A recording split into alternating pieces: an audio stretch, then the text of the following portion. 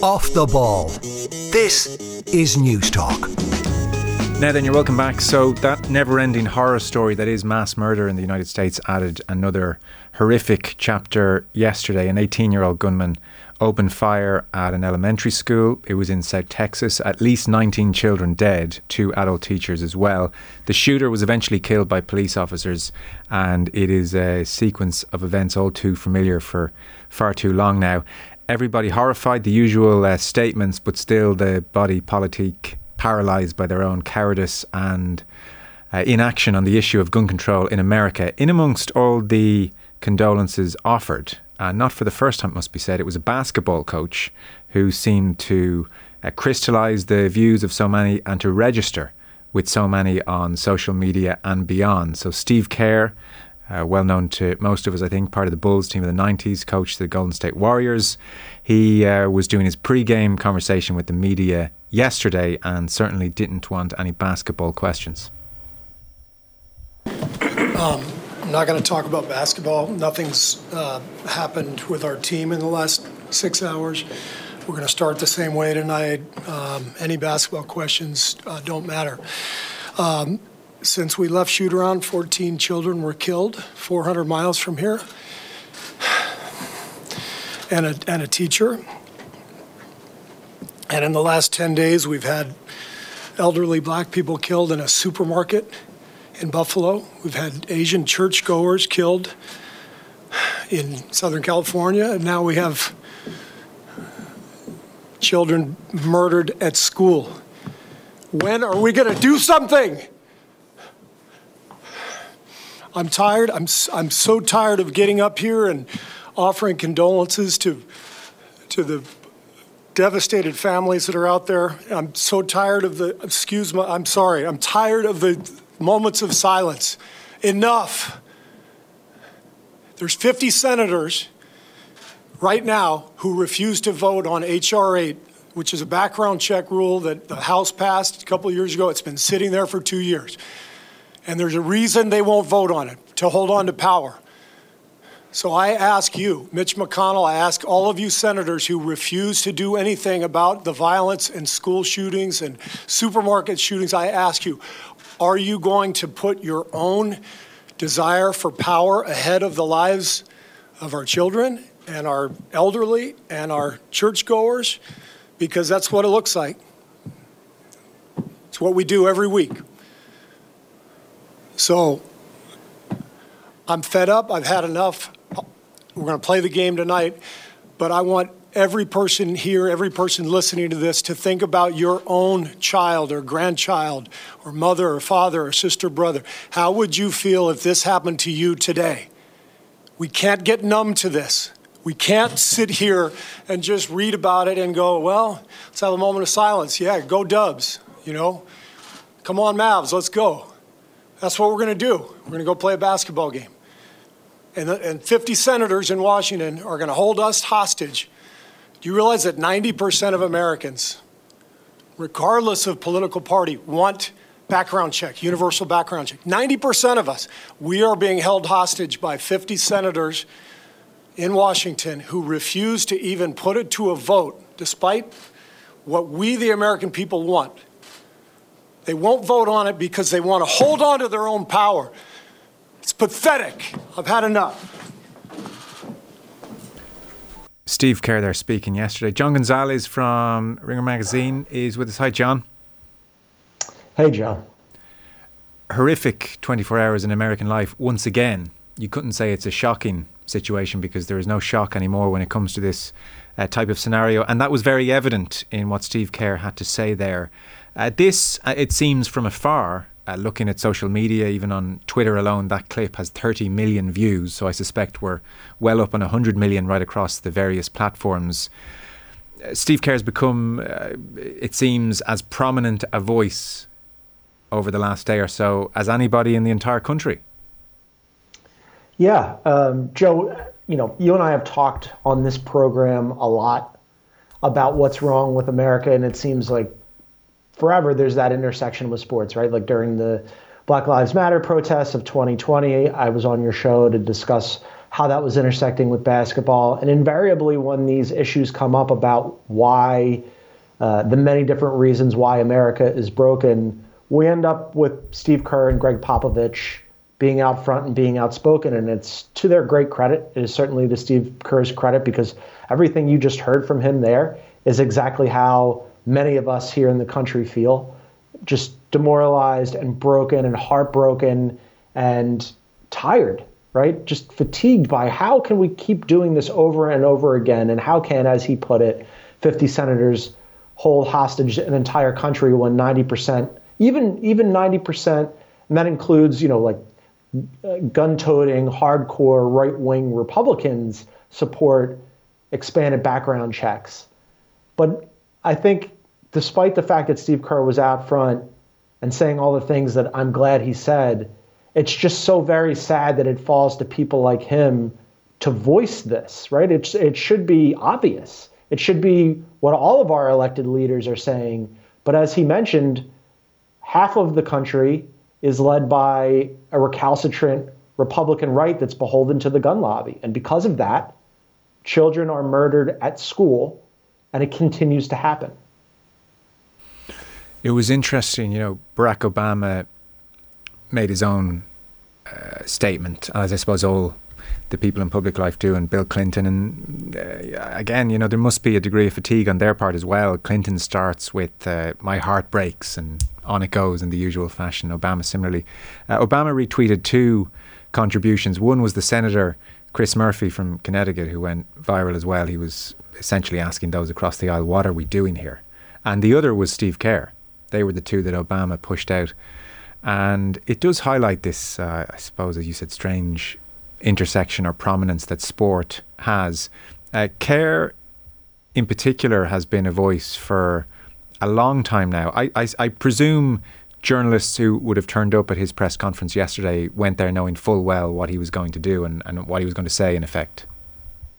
Oh, for sure. Yeah. I mean, I've had the opportunity to discuss these issues with him several times. I mean, not just about this, but again, during 2020's Black Lives Matter protests, where we would stand off to the side and discuss, the NBA deciding to put Black Lives Matter on the court. And yet you have the preponderance of owners who are donating millions of dollars to Republican candidates that were in direct opposition to the very values that they were trying to espouse by putting Black Lives Matter on the court and stop hate and things of that nature, and the hypocrisy. So when anything of importance in American life, and certainly tragic, happens, you can count on Steve Kerr, Greg Popovich, those two in particular, to step forward and speak out and speak up and use their platform to raise attention and awareness to the issue, which is great. It's fantastic. I'm thrilled that they do that.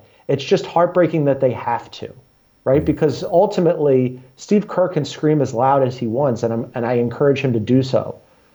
But so far, nothing has changed. We are a decade removed from Sandy Hook. And when that happened, there was this push that, okay, finally, there's going to be gun reform in this country. Children went to an elementary school and were murdered. And when nothing happened after that, and this is a point that has been made time and again since then, when it was accepted by the Republican right that, hey, there's an acceptable loss of children that we can get past, that's when you knew that this country, we were never going to fix this issue. We're a decade removed from that. And it just keeps happening over and over and over again, despite people like Steve Kerr or Barack Obama or Bill Clinton standing up and saying enough. You used the word demoralized earlier, and that was very apparent in Kerr as well. I think even as he was speaking, he just wanted to say, what's the point in me doing this again, this routine? He was almost at the point of saying, let's not even bother, and then just found himself so angry that he had to go on anyway and make his point. And the substantive point that he made, where he said 90% of Americans do want background checks. I mean, getting rid of guns is going to be a precipice that America will probably never cross. But background checks, he did say 90% of Americans do want background checks. And he talked about the 50 senators who won't vote on H.R. 8. Is that all correct? I mean, the reading I've done is that the House of Representatives did pass this legislation in 2019 and the Senate need to beat the 60 vote filibuster threshold, and it's a fairly evenly divided Senate. So everything he's saying there is correct. This has been sitting there waiting for the Senate to act for the last 2, now going on 3 years. Yeah, that's exactly right. H.R. 8 would expand background checks to be required on all firearm sales. At present, there are loopholes for gun shows, right? There are gun shows in America where it's like a bazaar. You go and people have or a flea market, people have their guns on display, and you can buy guns from these retailers without going through a background check. There are also online sale loopholes, and then there aren't currently background checks required for sales or transferred by unlicensed or private owners. So if I had a gun and I sold it to my friend, I wouldn't have to put my friend through a background check. All of which seems absurd, right? I mean, this is the way that this country operates, and this could be eliminated by passing H.R. 8 if the Senate would vote on it. But as Kerr mentioned, 50 senators, all Republicans, all beholden to the gun lobby and their base that are extremely pro-gun, don't want to pass this because the money keeps flowing. Just this week, Joe, at the end of this week, the governor of Texas, Ted Cruz, one of the senators from Texas, and the former president of the United States, Donald Trump, are scheduled to appear at an NRA, a National Rifle Association event in Houston, not very far from where this shooting happened. Now, who knows if they'll actually go through with it, but that's what we're talking about. That's the level of absolute depravity, the craven politics that these people peddle because the money flows. That's what they're beholden to. It was interesting. I saw Mitch McConnell was tweeting, and it's the usual platitude, horrified and heartbroken, etc. You know how it goes, and Kerr made a point of name-checking him. I checked the stats. I knew they'd be horrific, and they still surprised me. So in 2020, Americans under the age of 18, so in effect children, teenagers, the number of deaths due to guns in just that 12 months in 2020. I saw the answer, and then I asked a bunch of people that I came across today, what's your guess? And the highest anyone guessed was 600 deaths from children in 12 months, guns in America. The answer is 4,300 in 1 year, which did blow me away a little bit, I have to say. So now the leading cause of death of children in the US, just having overtaken car accidents, is guns. And what's more as well, just the number of deaths generally, 45,000 in 1 year Americans dead due to a gun. Now, it must be said, that includes suicides, which account for almost half of that number, but certainly 20,000 homicides. The scary thing is, John, that 45,000 figure, that's a 43% increase on just 10 years ago. Yeah, it keeps going up. It keeps getting worse. And what you hear, you mentioned the politicians and the same reaction that we hear over and over again, especially from Republicans on the right, is this is a mental health issue. That the people who do these kinds of shootings are broken and sick, and they might well be. But the United States, and this point has been made, but it's important to make it again, the United States is not an outlier on mental health. We're in line with every other developed country in the world in mental health issues. We are, however, a massive outlier on firearms. And you just threw out the statistics there. I mean, can you imagine if you're a child going to a school and it's not just about learning and playing with your kids and developmental things that you would do through the course of being a kid as you're coming up through elementary school, middle school, and high school. Now you're also doing active shooter drills and finding places to hide. I live, I don't know, maybe a half of a mile from an elementary school, and it's beautiful. It's idyllic. It looks out over the Pacific Ocean. I see these kids. I walk the dogs every morning, Joe, and I watch them playing, and they seem happy. And I think to myself, you know, they don't know that this danger lurks, or maybe they do, and they just have to deal with it. And the parents that have to drop them off at school wondering, hey, is today the day that this happens to my kid at this school? And it's just absolutely devastating. And it keeps happening because our politicians let it happen. Yeah, 400 million guns owned across the country. So per head of population, you are number one by a distance. Yemen is in second. On Kerr, by the way, and I don't suspect for a moment this is his primary motivation, but just for people tuning in who may not have seen The Last Dance or may not be aware of his backstory, certainly gun crime will have an extra resonance at least. His father, Malcolm, was shot dead in Beirut in 1980s, 1984, I think. Yeah, his father was an educator. Kerr was actually born in Lebanon, and yeah, his father was gunned down by extremists. So this is something that he's spoken about his entire life. I believe he was around 18 years old when that happened. And I can't imagine. Well, I guess I can imagine. We keep saying, oh, this is unimaginable in the United States. It's not unimaginable. It happens all the time. We don't have to imagine it because it's reality. I mean, Steve Kerr mentioned it. We're not even 10 days removed from the supermarket shooting in Buffalo. 10 days later, we're on to another one. And there'll be thoughts and prayers from the right, and they'll say, let's not rush to blame the guns. And this is about a mental health issue, and don't politicize the event. It politicizes itself. They politicize it.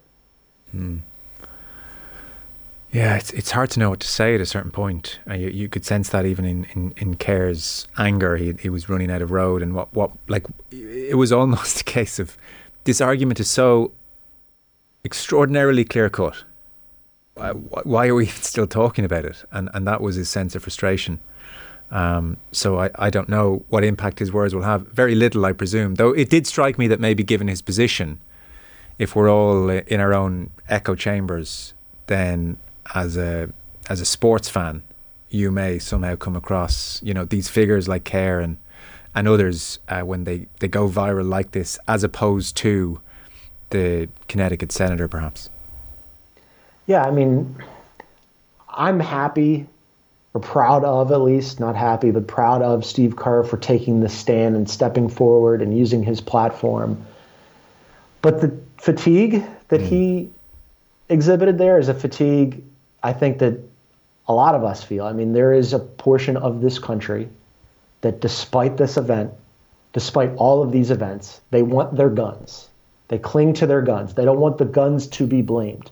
But quite clearly, as you outlined, this country has a gun problem. We are far and away the leader in guns in the world, and you see how that manifests itself. I mean, I wonder, you have me on your show regularly. You live in Ireland. I wonder what it looks like from your perspective to see this happening here.